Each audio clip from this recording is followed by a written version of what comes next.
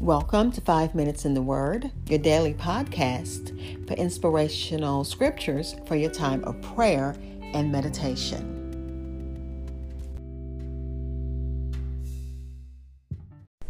We're beginning Proverbs chapter 25, looking at verses 1 through 10.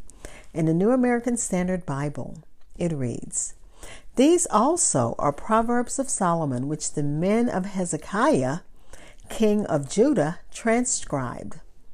It is the glory of God to conceal a matter, but the glory of kings is to search out a matter. As the heavens for heights and the earth for depth, so the heart of kings is unsearchable. Take away the impurities from silver, and there comes out a vessel for the smith. Take away the wicked before the king, and his throne will be established in righteousness. Do not boast in the presence of the king, and do not stand in the same place as great people. For it is better that it be said to you, 'Come up here,' than for you to be placed lower in the presence of the prince, whom your eyes have seen. Do not go out hastily to argue your case. Otherwise, what will you do in the end when your neighbor humiliates you? Argue your case with your neighbor, and do not reveal the secret of another, or one who hears it will put you to shame, and the evil report about you will not pass away." Again, Proverbs chapter 25, verses 1 through 10. And this is titled Hezekiah's Collection of Solomon's Proverbs. I'll be back to share our thoughts for meditation. This is Hope Scott. I'm your host for 5 Minutes in the Word. Thank you for listening to my daily podcast.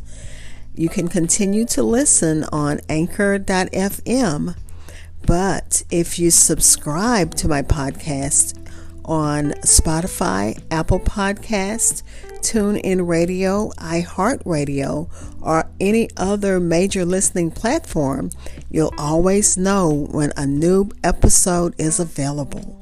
Thank you.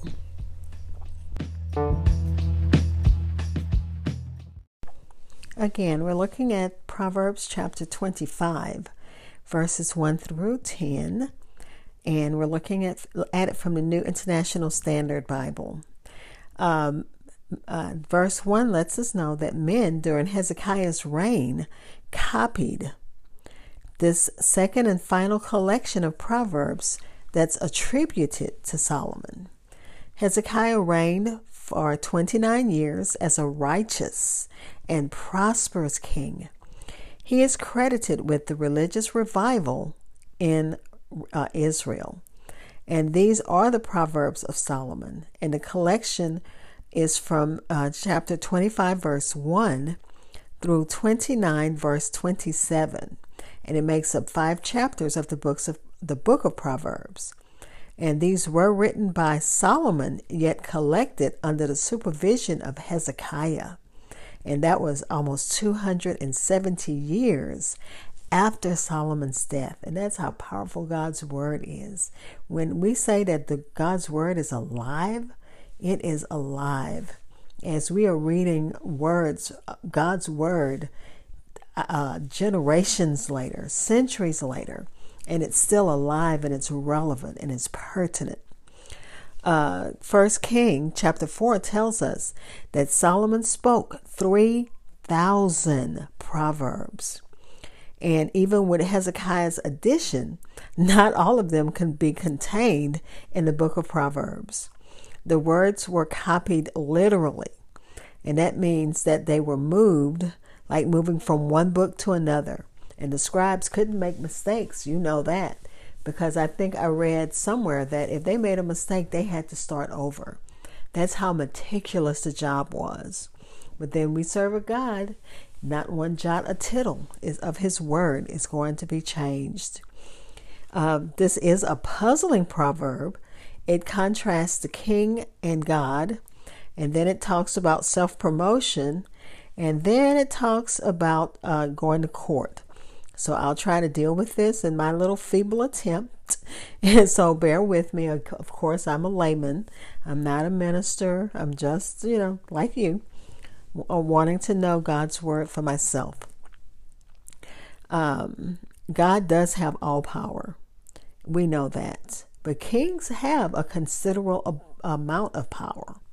And God can conceal a matter, and a king can reveal a matter, is what it says. That when God shows it, to the king, he gets glory by revealing matters. God can conceal it, but a king gets the glory when he reveals it.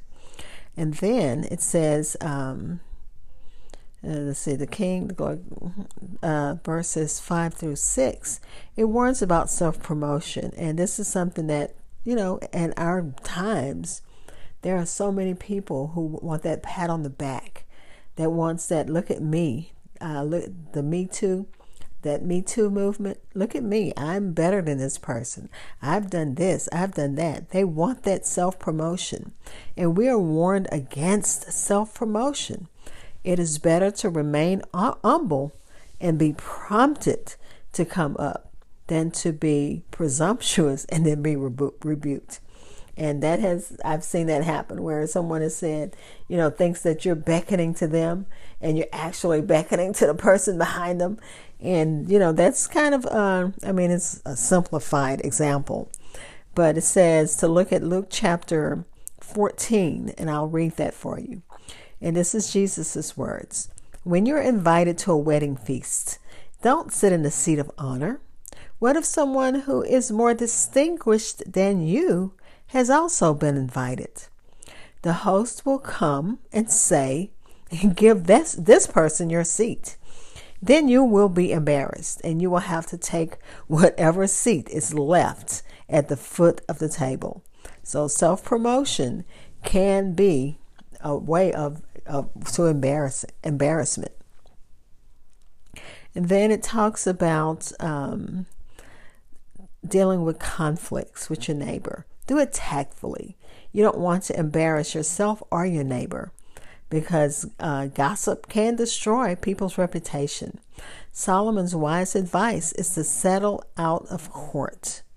If you have a debate with your neighbor, it may expose secrets that would bring not just the neighbor to shame, but bring you to shame and ruin not just your reputation, the neighbor's reputation, but can also ruin your reputation. So do it discreetly, settle out of court. And let's go ahead and pray, because I did run over my time that I wanted to spend with this. Father, we thank you as we continue delving into your word. Continue to help us to even understand all that there is to understand. We are getting wisdom from these wisdom proverbs of Solomon. We are learning more and more about your word. God, help us to apply what we learn. Help us to make it a part of our lives, and help us to make it a part of the lives of our children, our grandchildren, of anyone who wants to listen. In the name of Jesus, amen. Thank you for spending time in God's Word with me. Be blessed.